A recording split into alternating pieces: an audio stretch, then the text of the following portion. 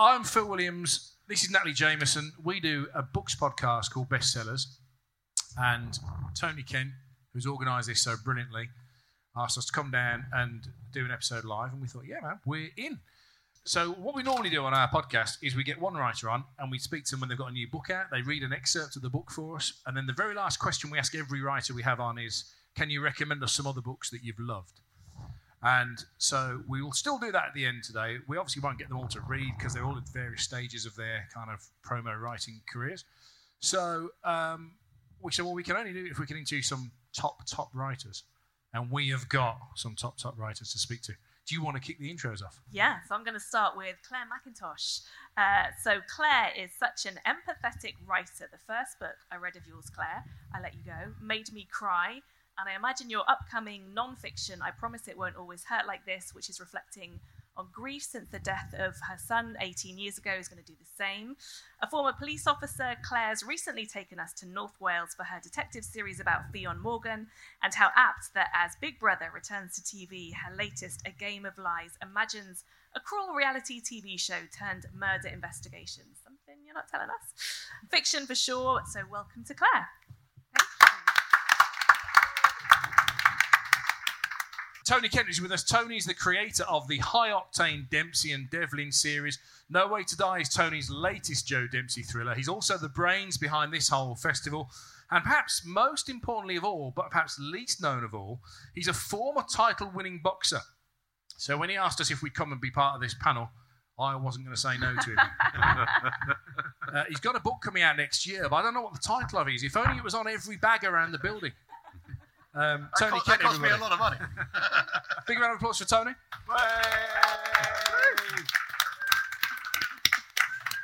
So, Mark Billingham is a writer of books and TV. He's an actor, a comedian, and a musician. Some might call him a polymath. We wouldn't, don't worry. I jest, of course. He's gifted us the character of Detective Tom Thorne in a very successful series and has recently shown us a new unlikely hero, Declan Miller, who dances and detectives, because I think that is a verb, right? His way through his recent book, The Last Dance. Welcome, Mark Billingham.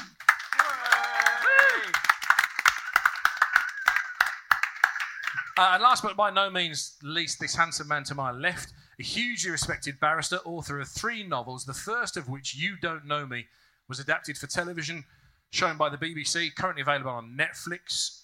His latest novel is called All I Said Was True, which for me is a bit rich from a barrister. Please welcome Imran Mahmood.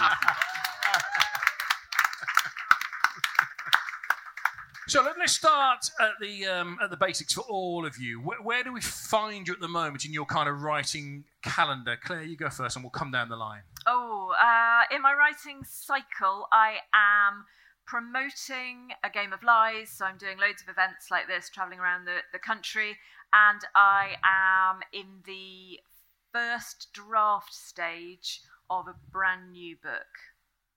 A standalone or part of the series? No, this is part of the series. It's the next book in the series. But I, because I've got a non-fiction book coming out next year, the next in the series isn't coming out till 2025. And of course, what happened is as soon as my editor said, "Okay, so actually we won't need this. It's not going to be published for another year." Instead of writing it and getting it out of the way, I went, "Oh, great!" Took 6 months off, and now I'm like, "Shit, I'm really late." Tony? I am waiting for the release in February of the book that you've been seeing all day on the back of everyone's bags, which is The Shadow Network. That's the next in the Devlin and Dempsey series. That is it's a thriller, as they all are, set in 50-50 between The Hague and upstate New York. It's all about Russian sleeper agents and Russian espionage, etc., etc. I have no idea where the idea could have come from. In terms of where I am in the writing stage, it depends who asks. If you ask, I'll tell you that I've got this idea I'm very excited about, which is a Michael Devlin idea. Pure legal thriller again. I've only written one of those. Pure legal thriller that's set 50% now and 50% back when Michael Devlin was a new barrister. Because I love the idea of actually writing his life when he was new. The job was very different in the early part of the century. And the world was very different then. It's a great way to show the difference in both the criminal justice system and society generally, when you keep jumping back to this case that he did before, that juxtaposed to the case that he does now. If my publishers ask that, I'm well into it, and we're doing really well. If you ask, I'm still thinking about it. I appreciate your honesty. Mark B, what about you? Well, I've just finished 3 or 4 months of shamelessly pimping The Last Dance, so doing events and stuff, which I love. That's fine. Just put the finishing touches, the very, very last touches to the second Miller book, which is out next year. Like literally writing the acknowledgements, which is always the very, very last thing you do. And I'm 10,000 words into the next Tom Thorne novel, which will be out in 2025, where I burn my series to the ground. Wow. This isn't actually going out, is it? No. He now just wants to have a mark into this. I saw that reaction. It's like, what are these other guys Flashing here my for? eyes. Doing what? I've had a drink. We've all had a long day. Imran? Well, I'm continuing on from Mark Billingham's novel that he's finishing because it seems to me that it's a ready-made idea. I could use that. Well, I've got book 4, which is coming out next year. It's called Finding Sophie. I'm quite excited about it. It's another standalone thriller. I'm excited because for the first time ever, I've got an American publisher. I've never had one of those before, as well as a UK publisher, so that's really exciting. And sorry, just explain what that means, because your books have been available in America before, haven't they? Yeah, they've been available. They've been available kind of everywhere. Like once I went to Dubai, and I saw one of my books in the mall. So I went over and I said to the kind of the teller, "Would you like me to sign it?" Because my publishers always said to me, if you ever see your book in a bookshop, just take it and ask them if they want it signed. So I took this book and I said to the woman, can I sign it? And she said, do you want to buy it? I said, no, I just want to sign it. She said, what? You want to write in the book? I said, well, yes, I want to sign the book. She went, well, have you paid for it? I said, I haven't paid for it. She went, well, why do you want to write in the book then? I said, because I wrote the book. And she said, you've already written in it. It's a fair point. That's a very valid point. Very valid point. You call yourself a barrister. What are you doing? Anyway, Did you write in the book? In the end, I just gave up because there was a queue of people behind me looking at me as if I was some kind of criminal. And I thought, And in fairness, you're in Dubai and they will shoot you. Yeah, exactly. Yeah, so they're kind of available in different places, but I don't have a Dubai publisher or an American publisher for that book, so they'll get imported. Whereas for this one, there's Penguin Random House in the States is publishing it in the States with a different jacket, and so it'll be available there as a kind of book that they've got out over there, rather than having to import it at kind of twice the price. I think that's the difference.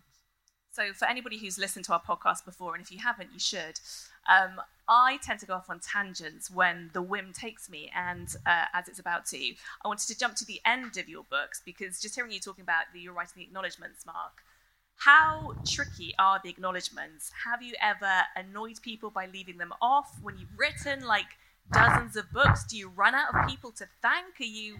How do you kind of like keep going back to the acknowledgements and making them real? You can start, Mark. Oh, great. Thank you. The important thing is that when people do help you, and it's impossible to get to the end of a book without lots of people helping you, you should make a note of it. You should have a little sort of document as part of your folder that says, people that have helped me. Because by the time you finish the book and you go to write the list of acknowledgements, you've forgotten. You go, oh, God, who was that person that really helped me with all that stuff about libraries? Or who was that pathology person I spoke to? So obviously you have to thank all, but inevitably there are people I've thanked now in 23 books. The same. I've only ever had one publisher. I've only ever had one agent. I've only ever had, because I'm loyal or scared. Whichever sounds better. But it is a kind of, I try to make acknowledgements sort of funny, because there's only so many times you can go, thank you to that person, thank you to that person. I do what you do, or what you've just said you do, and at the end of Are you saying he doesn't really do document, well, I don't know how he keeps a record of things, but I have like a notes section at the end of my document, and I'll just throw stuff down there people that I know I need to include. The bit I find hard is the thanks, to my family, the sort of the people that, if I'm honest, they haven't really helped. Yeah. But I feel like I should say thank you to them. And that, I feel disingenuous just doing it. Is it more that if they haven't helped, they've at least tolerated you whilst you've gone in end of the book mode? I mean, sometimes I just sort of want to write, do you know what, you made this book twice as hard to write because of all the times you interrupted me or needed lifts or, were hungover because you had 4 ciders at a young farmers rally. And, at the end of the day, I'm working my arse off to provide you with said ciders, and next time, I think I'll just stop there now. Yeah. Is everything all right opening something up, isn't it? Yeah. It's almost like therapy. It's also a chance to get stuff off your chest. You go, thank you. And by the way, there's a reason I'm not mentioning you. There's a thing I've just written in the acknowledgements I've just written, where copy editors, who we will all tell you save our lives on multiple occasions by going, actually, why are his eyes blue in chapter 3 and then brown in chapter 6, whatever it is. So they pick you up on all sorts of mistakes. But my copy editor, who is brilliant, pointed out to me that there's a joke in the book where Miller is thinking about some of the more bizarre deaths he's attended, more bizarre murders, one of which involved somebody who died, who had a severe nut allergy and died after a game of Russian roulette involving a bag of Revels. Now, I think it's a really good joke, but my copy editor said, I think you'll find there haven't been nuts in Revels. Right? That's what copy editors do. Right, so I've taken the chance in my acknowledgements to go, listen, and before you start writing letters, I know there haven't been nuts in Revels, but I'm not going to let facts get in the way of a good joke. Yeah. So, I once got, that is a story Go on. which is that by way of a kind of the acknowledgements are really a thank you. When the TV thing was being made, my director and I had a chat, and he said, "Your director, the director, my director, my director said, my director." He said to me, "He's there in the back. Listen, love, he's sitting with the valet." The director said to me, "Look, as a kind of thank you, do you want me to do something special for your wife?" I said, "If you could do something, hey, what? If you could do something." Someone needs to touching her. That would be brilliant. He said, "Don't worry, I've got it nailed down. You can tell her that there's something in there special for her. It's episode 2, and it's about halfway through." So it's all right. So I spent about a week, 2 weeks, kind of leading up to it, saying to my wife, "I've got something special for you. I've lined this up for you. It's taken a lot of effort, pulled a lot of strings, and it's about to come on." So we were sitting there. I'd obviously not seen it. And we're waiting for it. And we get to the bit, and what's happened, because I spoke to the director, I said, "What have you done?" He says, "Well, I've named the prosecutor after your wife." I said, "Brilliant." So we're sitting there watching it, and the prosecutor stands up, she's got the wig on. I thought you said prostitute. I really did. I thought, this is the treat you've lined up, is it? She'll be thrilled. Prostitute, yeah. Prosecutor. Okay. Prosecutor. Right, so the prosecutor's there. She's got a wig on, but she's still a lawyer. Yeah. It's a different kind of wig. Yeah, different kind of wig. And she stands up, and she does her bit, and the judge says, "Well, thank you very much, Mrs. Mahmood." And my wife, who's never gone by the name Mahmood, says to me, "Oh, I see that they've named the prosecutor after your mum." So I phoned out my mum, and I said, "Mum, I've got a very special surprise for you." Excellent, well Well recovered. In the acknowledgements, my publishers, when they do my proofs now, have started leaving extensive pages for my acknowledgements because I notoriously get carried away. I've actually had a couple of bad reviews on Amazon saying, "I really enjoyed this book, but what were those acknowledgements about?" It's like, he's thanked everyone.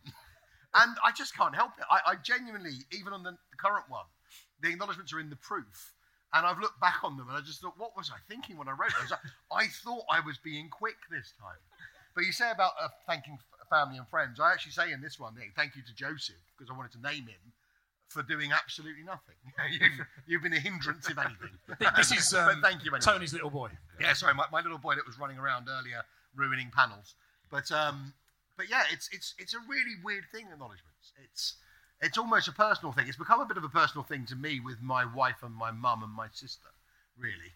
And they all each get their own paragraph. And as much as I try not to do it, I can't not do it. I think it's that thing, isn't it? It's really hard because you don't want to be disingenuous, but you also don't want to do that thing where I'm awful at LinkedIn. I don't know if anybody uses LinkedIn, where people just self-congratulate themselves the whole time, and I can't bear it. I think it is important to thank the people at your publishers who don't otherwise get any kind of credit at all. I mean, obviously it's their job and they get paid for it and stuff. But I know that a couple of years ago there was talk, because I think they do it in America, about credits. There was talk of actually having credits like you get at a movie, where they would say, jacket designed by this and production by this person and whatever. But that hasn't happened here yet too much. There are a couple of publishers in the UK who do that, and because I talked about doing that. We share a publisher, don't we? So I had this conversation with our publisher, and in the end, we concluded that the risk of missing someone out, because that really is everyone. They will list contracts and payroll and just everything. That people come and go in publishing quite a lot. Suddenly there'll be a new publicity assistant. It becomes a bit risky, I think, whereas the author's acknowledgements are a much more sort of personal thanks. Well, it's kind of weird to do a job and then want an acknowledgement. I find that kind of weird. So I go to court, and then afterwards I don't expect a full list of thanks. We are very different kinds of barristers. I want them to acknowledge everything I did. But no, I mean, I am seriously grateful to the woman at my publisher who's responsible for getting my books into the bloody supermarket. Yeah, so we're all hugely grateful for that stuff, So it doesn't hurt to say thank you once a year. We do want to be told we've done a good job, don't we? Yeah. I mean, I in have. writing, the heartless bastard. Well, I think so. I have a letter from a CPS barrister when I was a police officer, congratulating me on the quality of my file submission. Oh, nice! And I still have that. Creative writing at its finest. I wanted to ask, because it struck me when you were setting up where you were with your writing patterns, that 3 of you are currently immersed in writing a series, and you've persisted with the standalones. You're on 4 standalones. So I wonder, Claire, if I could start with you, and then obviously you guys come in after. Why should Imran do a series? Oh, he shouldn't. Oh, so they're he shouldn't, because it is so much harder than I thought. I was under the complete misapprehension that writing a series was easier, and I used to feel quite envious of people who wrote series when I was writing standalones, and I kind of think, God, they have it so easy. They've got, they don't have to create new characters or a new world. They just lob a new investigation at them and, and carry on where they left off. And so I really thought it was easier. And then when I started writing A Game of Lies, which is the second book in the Fionn Morgan series, I realised that it's much, much harder, because actually, although you've got a small cast of the same characters, you're pulling in a load of new ones, because you're inevitably writing in a new kind of world within your universe. So you might have written a book set in a school, and now you've got something around a bowls club, I don't know. And so you're creating new characters, and you're creating new settings, and you've got to remember what you did before and try and kind of not spoil the twists and the reveals in the previous book. And I'm finding it twice as hard. So no, don't do it. I think you should do it. Oh. Okay. The reason I think you should do it, I'm going to be nice to you for once. I hate this. No, I'm going to be nice to you for once. You write some of the best characters. You write some of the people. Maybe it's because we do the same job, and therefore I recognise these characters from our lives. We meet people that the other guys probably don't meet, and you do them so well that I want to meet them again. And the only way to meet them again is to meet them in a series. And I think I love writing a series because I get totally immersed in the characters. And I will often introduce in a book maybe 1 or 2 new characters, well, a lot more than that every time. But there'll always be 1 or 2 that I fall in love with and that I want to meet again.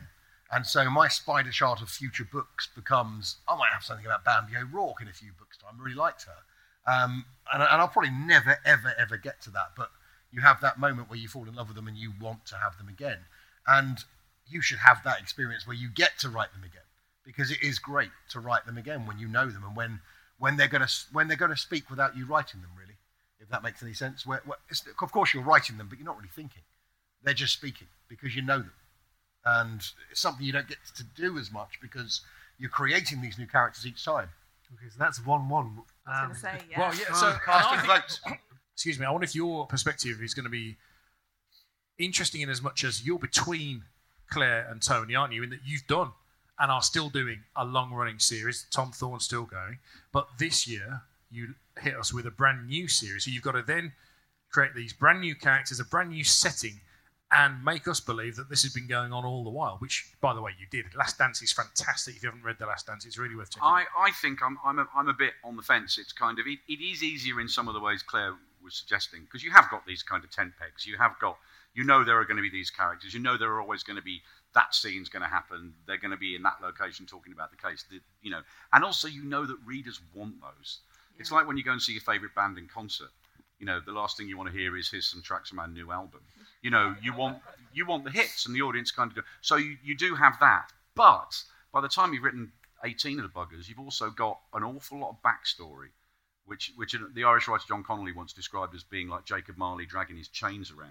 You've got all this shit that you have to deal with that's happened to your characters, and to pretend it hasn't happened is you're kind of cheating. Even when you get to the point when, well, if they talk about this, I'm going to completely give away that massive thing that happened in the last book. And eventually you have to stop caring about that and go, I've got to do it. I've just got to do it. I don't care if it's a massive spoiler for the previous book. And even potentially early on, so I'm obviously really new to this series game, but I when I delivered my second book, I had deliberately kept back a really big plot point that occurred in book one because it was such a spoiler.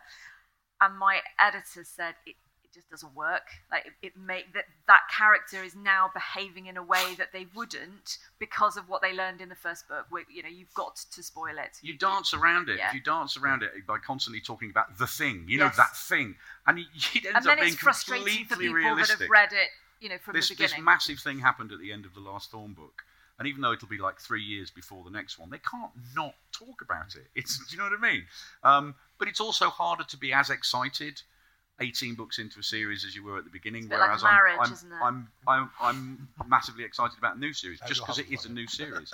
But I've always been jealous of people who write standalones because you just think, you know. Also, how do you say goodbye to those characters at the end of it? Have you not written a standalone? Yeah, I've written 4 or 5, but it's always been as a break. Can't be jealous of yourself. A break from the series. No, it's just that it's like a kind of, in order to keep a series fresh, you know. And I'm learning from people like Michael Connolly. It's not like a new thing, but you know where they Connolly wrote 3 or 4, maybe 5 Bosch books, and then wrote The Poet, which actually happened to be his huge breakthrough book. But that's the way. The writers of that stature keep their series fresh, I think, by doing something else for a year, you know? So presumably the way that you're told to not put any of those spoilers into your series books is because the assumption is that anybody could come to any of your books in a series and pick it up. And that's the dream, but that just doesn't work if you're writing a series. In my very first book, Michael Devlin, one of my 2 recurring characters, meets a journalist called Sarah Bruman. By my 5th book, we begin at the christening of their twin sons. And you just can't not have that connection. I always take the view that the book you're writing is the book you're writing, and you write it as the status quo. And their life is what their life is at that point. And if you know how they got there, all the better. But if you don't know how they got there, that's where they are. And you can't hide stuff. Where it gets tricky is when readers say to you, "Never read anything you've written. Where should I start?" Because the sort of buy them all. No, but the sort of anal retentive part of you, which is quite big in me, wants to go, well, book 1, obviously you start at the beginning of the series, but you also would hope you're a better writer than you were when you wrote that first book. So you want to, do you know what I mean? You want to go, well, the most recent book, and then if you like it, fine, go back. But it's always a very tricky thing to tell people where should they start. Well, this feels like a good point to tell you that one of my friends listened to our episode of the podcast that you were on, Mark, fairly recently, talking about The Last Dance. They hadn't read any of your books before, and then they went and bought 8. Since then, they've now gone through 8 of yours. So what are we on for that? Hey! Are we on 15% for that? No, nothing at all. But again, it's like they started with that one, and then they just discovered your back catalogue. I have to say, having heard the very... That's what I was going to ask. Yeah, the very... Now, what's your verdict? Well, very persuasive argument. Just in the space of them talking about it, I've decided And not just decided. I think I've got an idea together, and not just an idea for a series. I think I've also got a title. Now, the title's going to be The First Friday Club, and it's going to feature a retirement community. Okay. With lots of different people, very skilled in their own way. I think it'd be a great. No one's done it. Sounds very original. But genuinely, I think you need to get taller. I think it's too hard. It sounds very difficult, and for me, the best thing about writing standalone is that usually what happens is by the time I've got to the end of it, unedited and proof edited and copy edited, I'm done with it. I don't want to see them, hear them, speak to them anymore. I want to do something else and meet new people. And I think if I had to keep going back to the characters I've written, because I don't do them as well as these guys do it, then I probably wouldn't do it very well. I think the key to that is this. Base one of your main characters on your favourite movie character, and you'll always be happy to go back there. I based Joe Dempsey on Maximus from Gladiator. He, in my view, is what Maximus would be in the 20th century. And I always want to see Maximus again. So it's easy to write. Are you entertained? Exactly. I see Joe Dempsey saying that in a CAF somewhere in the UN. Yeah, that's a great. I was about to do that speech, but I won't. My daughter would kill me. So usually in our podcast, we, as Phil was saying, we get the authors who come and speak to us to read an excerpt from their latest book, but we're not going to do that today. So instead, what we have prepared is we found a sentence from each of your recent books, and we want to see if you can spot your own writing. I have been in this situation before. They used to do a like a Radio 4 Christmas quiz, like front row used to do a Christmas quiz, and I was one of the team captains, and they read excerpts from books, and we had to just identify the book. And they read this excerpt out, and I just went, no, don't recognise it, but it's terrible. Genuine. I said, it's turgid, and they go, that's one of yours. And it really was just a horrible experience. I feel that's going to happen now. This would be a great game to play with a panel of celebrities who've written books. Wouldn't it? Yeah, wouldn't it, though? Yeah. Don't recognise that? No, never seen that in my life. It's funny you should mention that, because we tried to then... So this was Natalie's idea, credit to Natalie. I came up with the title, but it's gone, sadly. But I thought the title should be Whose Line Is It Anyway? But it's been done. So you're going to go first? So you can go first. Oh, okay, I'll go first. Okay.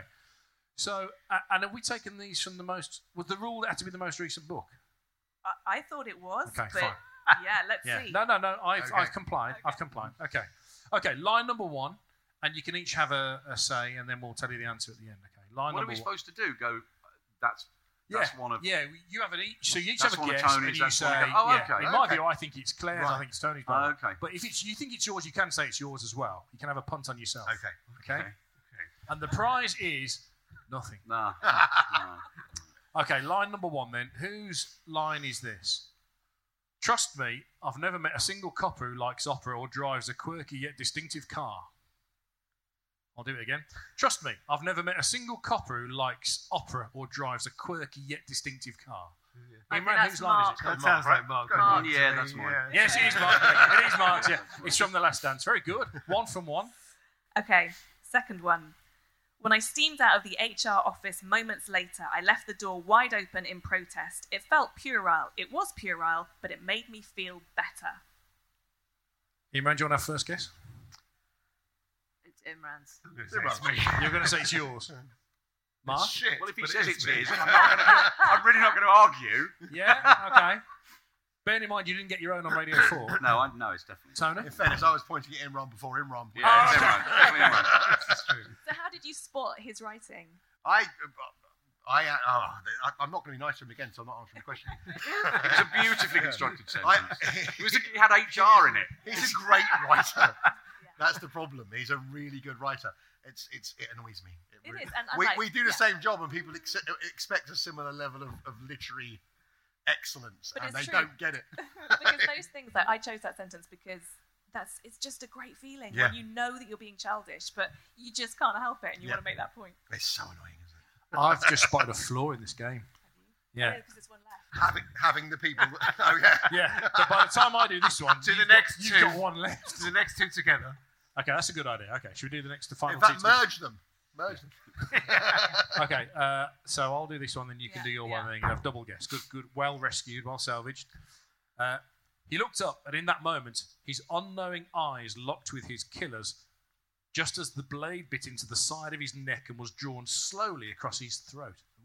Then he said, "Are you entertained?" Are you not? Are you not? He said exactly that. That's what I'm guessing. We haven't done the last one yet. It could be anybody's. She's about to throw something at him when an audible fart erupts from her corner of the office. That's my favourite one. It's lovely. I'm very highbrow. What can I say? And present tense. And present tense. Yes. There you go. Do you ever get, when I've written in the present tense, not very often, you get emails from people going, "I can't stand the present tense." No, never. Some people just don't like it. Really? Okay, does anybody here not like the present tense? No, could you not? You Because could I get want them to feedback. buy my You get books. feedback from readers going, "Oh no, the present tense. It's No, fancy. it's too fancy." So I tell you what I have had is I've had discussions in my Facebook group. Bearing in mind my Facebook group is predominantly full of people who like my books. So That's occasionally useful.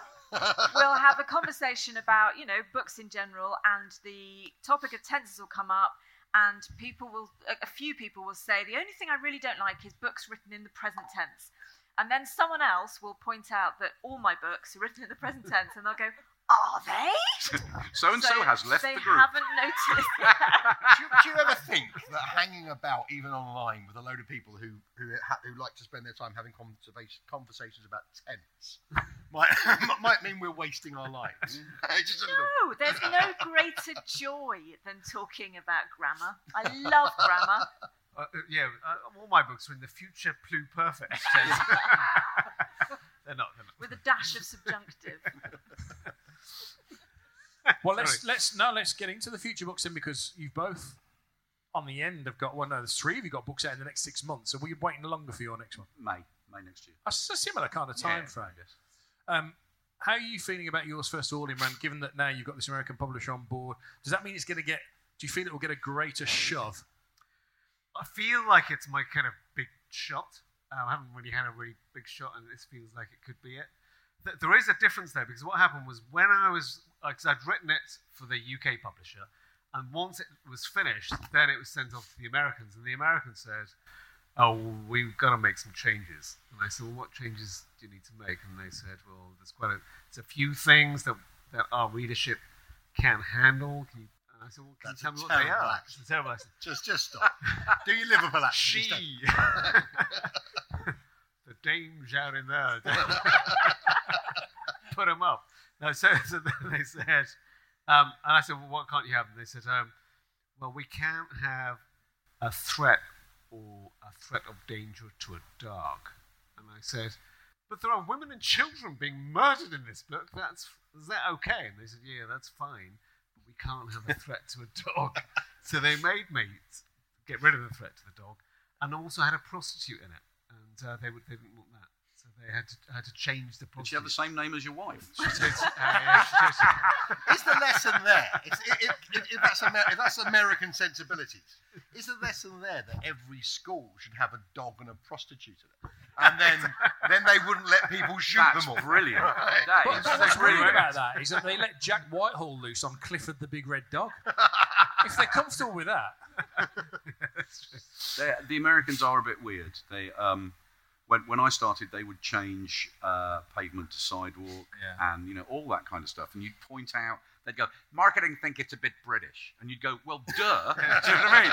It's set in London, but when you're new, you kind of went, "Yeah, okay, do whatever you want." And eventually, you start to put your foot down a bit and go, "That's ridiculous." Especially He's a when hairy it's arse. dialogue. Dialogue. He's a You're not hairy gonna ass have- London copper. He's not talking about trash and No. diapers and. The thing It's I've ridiculous. noticed from America recently as well is the, I'm going to use the term political correctness just for ease, although it doesn't sit comfortably with me, but the copy edits are coming back. So I had a character mention that her working hours were just insane, and that came back flagged as this is insensitive to people with mental health issues. Can we use another word instead of insane? So I've had a whole load of them. I think one of my characters was sort of limping, and that was considered to be offensive to people who had physical disabilities. It was that they're really quite hot. Yeah, I had a line which is people. talking about somebody wanting to kill themselves. So the character says, I feel like I want to kill myself. And they said, no, we have got to have a discussion with people who have considered suicide before we can release this, because we've got to make sure that it's hitting the right note. So that's almost, is that a sensitivity reader that does that? Have you all been subjected to that yet? Well, they started off by saying that they had to speak to somebody who had committed suicide. They've not got back to us. I don't know what's happened. We can't publish the book because that guy's not replied to the email. But yeah, I think sensitivity reading is a thing now. It's a silly thing. Well, It's it a thing. does have a place, though. there are Sensitivity reading can be good at times. I have a sensitivity reader that I pay for, I commission for. So it's a Welsh sensitivity read. So I'm very conscious of that. Why is that Nothing. funny? No, it's Welsh? just- Why? That's not funny. Yeah, it is. Yeah, It is funny. That's Why? funny. It's quite funny. Why is it funnier than like a disability sensitivity read? Well, what is or- it about Welshness? Okay, so because firstly for the Welsh language, so I'm not a first language Welsh speaker. There are bits of Welsh in it, and so that's something I need to check. There are, Welsh place names that I've made up that I need to make sure aren't, Are they Welsh sensitivity or are they just accuracy? No, it's not sensitivity. It's about There getting are, things right. That's and about there's a being right. cultural that there is a very specific cultural difference between North and South Wales that I'm sometimes explore in the books, and there are things that I genuinely feel I am not qualified to see the nuances of, and I want somebody who is from that particular background to read it and flag anything that. So you can't have anybody with a big hat and a shawl playing a harp. That's you can't exactly have that. the sort That's of thing. right No out. leaks, no sheep. No leaks. No. Yeah. Okay, fine. But that's different in a way, because that's you're asking for an opinion It's all or more for like advice. Yeah. No, so I You're don't asking see for I don't advice. see sensitivity readers as any different from any other expert that we might I might go to you guys for legal help. Don't, Like really, not in my don't, personal life, honestly. but just for books. I've seen him in court. Do not do it. So I think one of the reasons this is a thing, and it is a thing. There's no question that it is that the people working in publishing are just getting much younger, and as we are getting much older. The last book I delivered, one of the people responsible for the book, working on the edit, had to Google the man from Del Monte. Right? Seriously, he went, "What does this mean? I don't understand." And I'm like, "Holy shit!" Had to Google the man from Del Monte. And it's full of. Did he say yes? Yeah, he did. He did. But you do realise you're working with people who don't know who your references are coming But out. there's of your another side to head. that coin, isn't there? Which is that we don't realise that's 40 years old. That Yeah. Yeah. On these sort of True. things, I'm quite lucky. My brother's sitting at the back there, and he's 12 years younger than me, and my sister is 10 years younger. And actually, sometimes I say stuff to them, and if they don't know it, I think, "Oh right, okay, that is That's very your test. specific." Yeah. So, But so I just want to. I think that's really interesting. I just want to conclude on that. Really, what you're saying, Claire, is that you're employing someone to make sure that you are. I suppose sensitivity is part of it, but it's accuracy. no, and it's, because I am employing someone to make sure that I don't offend somebody. I am very conscious that I am an English person who has moved into Wales and is now writing and making a living from yes. Wales and from that community, and I'm employing someone to make sure that I haven't inadvertently stereotyped or that I'm not going to cause offence to that Where I do community. think this is dangerous, where it does worry me. We write crime fiction. We create some very, very bad characters, fictional characters, who say and do some really, really bad shit. And if people are offended, do you know what I mean? The idea of, what that character has said is really offensive. Well, they're a horrible character. They should. They are meant to be. Do you know what I mean? It's just, Yeah. it doesn't make any I sense. did. I had a complaint. Someone emailed me about Hostage. So Hostage is a locked room thriller set on a 20-hour flight, and there is a character in that who says some really offensive things about the Holocaust. And I had somebody write and complain about my anti-Semitic attitude, and I wrote back and I said it's not me, it's the character, and it wasn't quite as bold and defensive as that. It was obviously, I understood that this person was very upset. And they wouldn't have it. They just kept insisting, well, you wrote those words, you put them in the mouth of that character. I'm like, the character is a terrorist. We never expect a terrorist to be a nice person. This may be slightly sort of, I don't know. That person's a wanker. The moment they're replying in that way, they're a wanker. Who cares what they have to say about themselves? I think it's just you've explained it. Some people That's get enough, so isn't it? upset that it clouds their judgment. I guess there's probably a difference very nice way of saying between a character who is speaking a particular voice, saying something which is true to that character, and a writer writing something which is just tone deaf. So there are all of those examples of coffee-coloured skin or almond-shaped eyes or whatever.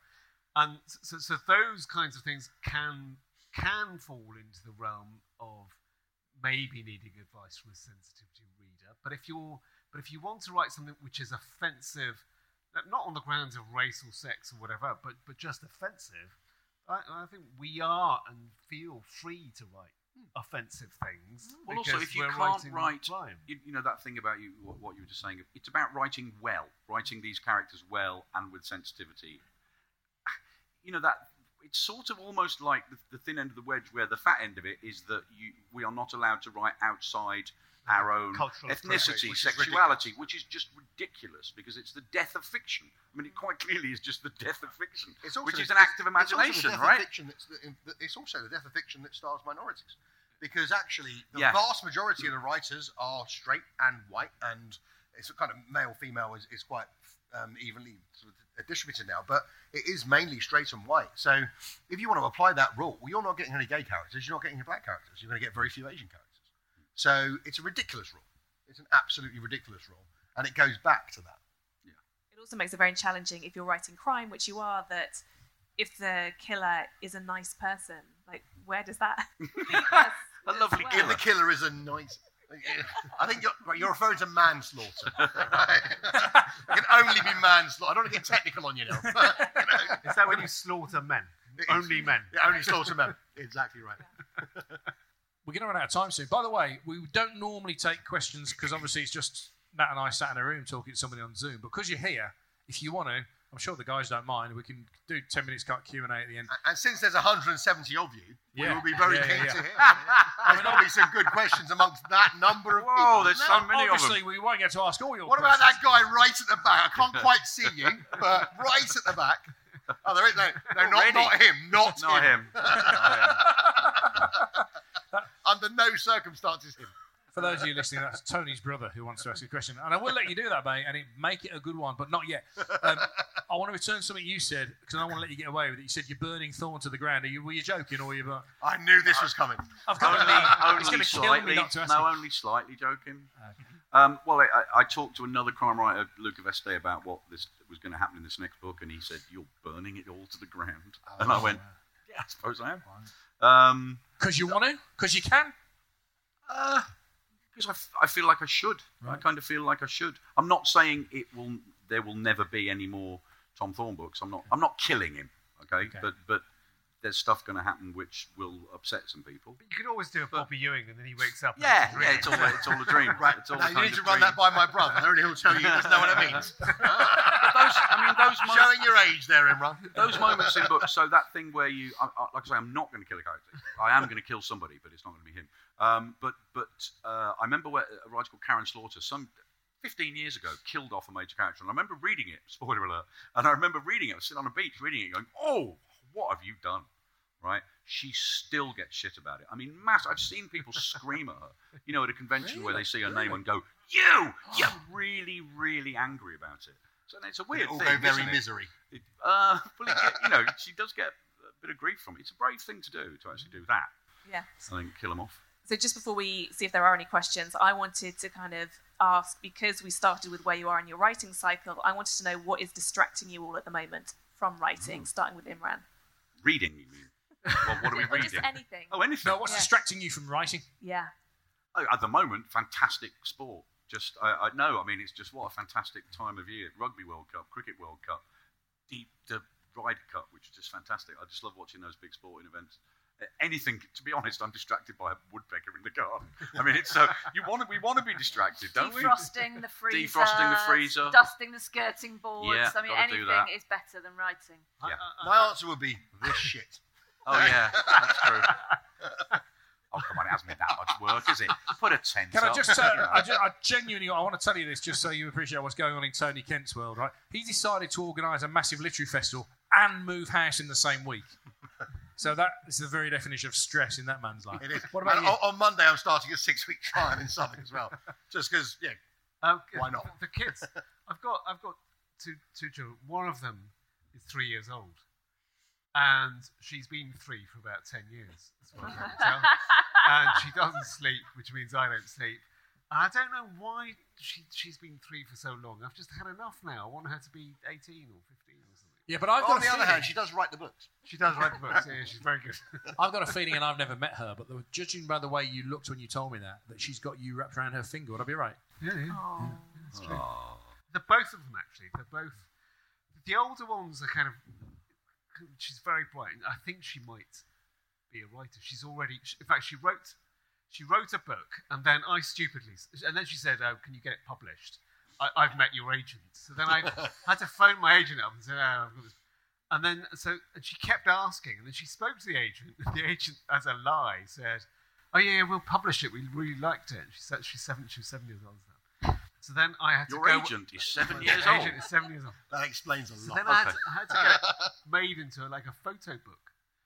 So then I gave it to her and I said, "Oh, it's been published." And then, to my horror, she came back from school one day and said, "We've got a show and tell tomorrow." I told my teacher I've published a book. So I've got to take it in to show them. Where can it be bought? Oh, no. Yeah, when the yeah, lie yeah, gets too yeah, big, yeah. man. And did she even thank you in the acknowledgements? Great, Chris. Right, a couple of questions from the floor, and then we'll find out what they're all reading. Gentleman in front. Yeah, go ahead. Oh, that's a Good great question. question. Would a crime writer make a good criminal? I suppose the theory being that you've explored so many crimes, have you ever found the perfect way to do it? No, they wouldn't. It's as simple as But a that. criminal A barrister. criminal would barrister would be a great criminal. A crime writer would be a terrible criminal because it's not real. Right? They take out. We take out 80% of the shit. It's as simple as that. There is so much more to it than you'll ever read in a book because a book is written to entertain you, and it takes all the stuff that's entertaining. When you look at reality, the other 80% is just drudge. And no, the crime writer wouldn't know about that drudge. I think we would be a lot better than your average But you're an civilian, ex-cop. though. You're an ex-cop. You know the drudge. Oh, the police would be really good at that. The police would be great. Well, we criminals. are. I mean, they are, aren't they? That's the problem. The best criminals are the people who either nick or defend criminals. But Claire, because you've spoken about this on Bestsellers with us before, how many smart criminals did you ever nick? Oh, very few, very few. 90% of crimes are incredibly boring, and 90% of criminals are really stupid. That's why they get caught. The story I always like to tell very quickly is about a guy, a burglar, who used to get arrested again and again and again for house burglaries, and always in the same way, because what he would do is he would be bailed, and he would tuck his bail sheet into his back pocket, and then he would go break into a house, and his bail sheet would fall out, and he would leave it at the crime scene with his name, address, and date of birth. Excellent. I saw one where a guy. I did something quite similar to that. You broke into a house. Yeah, many times. I was prosecuting one of my very last. I defend exclusively, but one of my very last prosecutions was a burglary, and it was a chap who'd burgled this same house 7 times, and we tried to get all. And we had a very weird judge wouldn't allow us to tell the jury this, so we had to keep it quiet. Except this guy then in cross-examination said, "Listen, I don't even know the area, mate. I've got no idea. I wouldn't know this house from. How would I know what house you're talking about?" I said, "Because you've burgled it 7 times in the past, and this is the 8th time." And I think this is that level of criminal is just stupid. I saw an interview with a guy who was being charged with burglary, and the police were interrogating him, and he was just denying it. He was just denying it. No, it wasn't me. And the copper said to him, "But we've got an eyewitness who can identify you. And he went, that's rubbish, I was wearing a balaclava. I promise you. I remember one once. I was in Imran. Have you been to Southend Crown Court as was? Yeah. In Southend Crown Court is this really long building. Really, so you've got a concourse. It's like 100 metres, isn't it? Maybe more. Yeah, very. And this guy walked up the steps. And as he walked up the steps, I was at the other end, and I shouted out to him. I actually shouted out, I said, "Oi, Mr. So-and-so, I'm your barrister." And when we met, he said, "We must have met before." I said, "No, I've just seen the fucking CCTV." That's how obvious it was you. I had a defendant who was talking about stupid defendants who was being cross-examined, and the prosecution's putting their case, and they're saying, "You're guilty of these 5." He was on 5 counts on indictment. "You're guilty of all of these," and he said, "I swear on my kids' lives, counts 1, 3, and 5, I didn't do." The guy said, "What about the other 2?" And he went, "Well, obviously I didn't do those either." But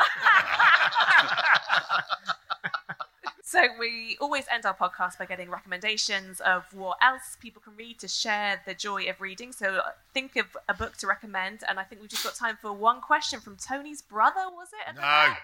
yeah. No? No, Okay. Change your mind. There was one more question down the front, yeah. Where do you get your characters from? There's an internet site that Tony Kent uses called Characters Are Us, and if you check, it's .com, and it literally for £5 you can buy a very basic character. If you spend a bit more, you get someone who's a bit more involved.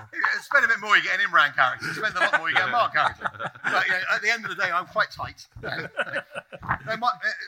Since you referred to me, you insulting bastard. All different places, just life generally, all different places. I've already said Dempsey is Maximus in my mind.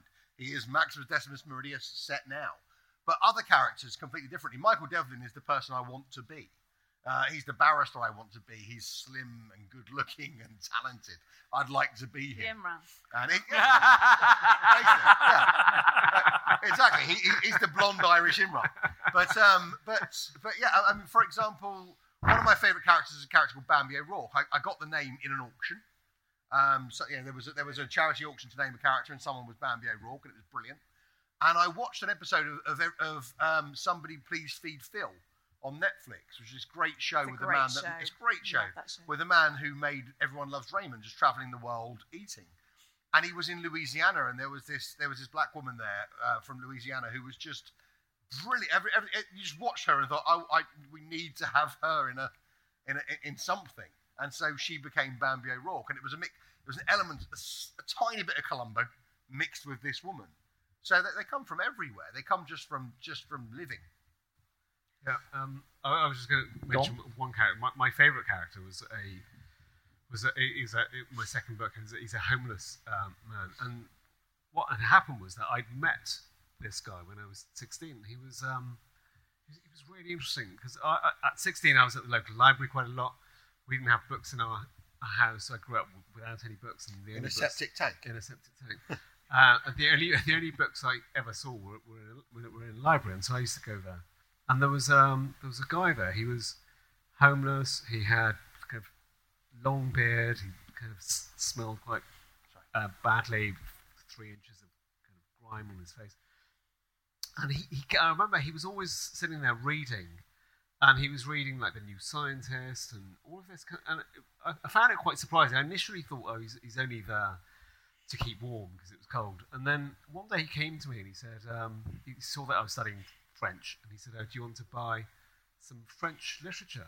And I said, "Yeah, have you got any?" He says, "Yeah." He says, I'll bring some in. So he brought in Gide and Mauriac and all of this kind of French literature, and he was selling them to me. It didn't once occur to me where he might have got this French literature from, us being in a library and him being.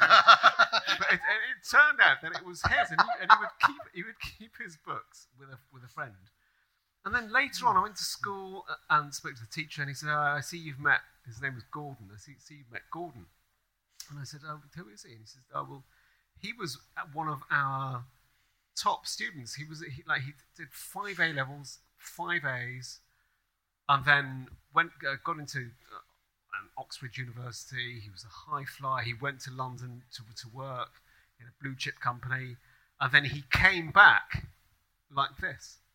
And nobody knew what had happened to him. He wouldn't talk about it. I remember speaking to him about it. And at 16 saying, in my 16-year-old head, I was saying, but you could be rich. What happened? And he just said, look, all he would tell me is, look, I've done my time, and now it's for you to do what you want with your life, but I've decided not to. I'm opting out. And it stayed with me for 40 years, and then in the end I had to write about him. So, yeah, it's kind of stealing and cheating just to take a character and make a story out of him. Keep it light, mate, yeah?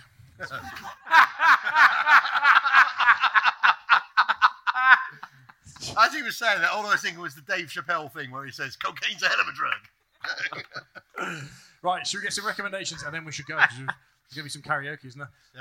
Claire Mack, what have you loved recently? I am 2/3 of the way through MJ Arledge's Eye for an Eye, and it is brilliant. Tony? Devil You Know by the man sitting over there, Neil Lancaster. Again, yeah, great book. Brilliant. Great book. Another former copper, isn't it? Yep. Yeah, we won't hold that against He's a wrong one. He's a wrong one. Mark, what have you read recently? The most recent Mick Herron book, The Secret Hours, just sickeningly brilliant. And I'm reading a brand new debut novel, a proof of a debut novel, which is coming out next year, called Deadly Animals by Marie Tierney, which I urge you to buy when it comes out. Amazing. I've just finished reading Chris Whitaker's new one, All the Colours of the Dark. Top drawer. Really, really beautiful writing. And conclude by giving us the title and release of your next books. It is called Finding Sophie and out in March. The Wrong Hands is out in May next year. The Shadow Network is out on February the 15th, 2014. 24. 2014. 24. I'm still all about A Game of Lies, out in hardback now, paperback in the spring.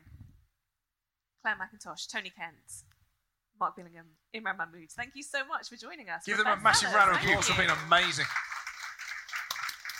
Wonderful people, wonderful writers. And also, just while you're here, just a final round of applause for everyone who's helped to put this on, for Russell on sound, and for Tony and all of Tony's helpers who've made this possible. Huge round of applause for the amazing Chiltern Kills.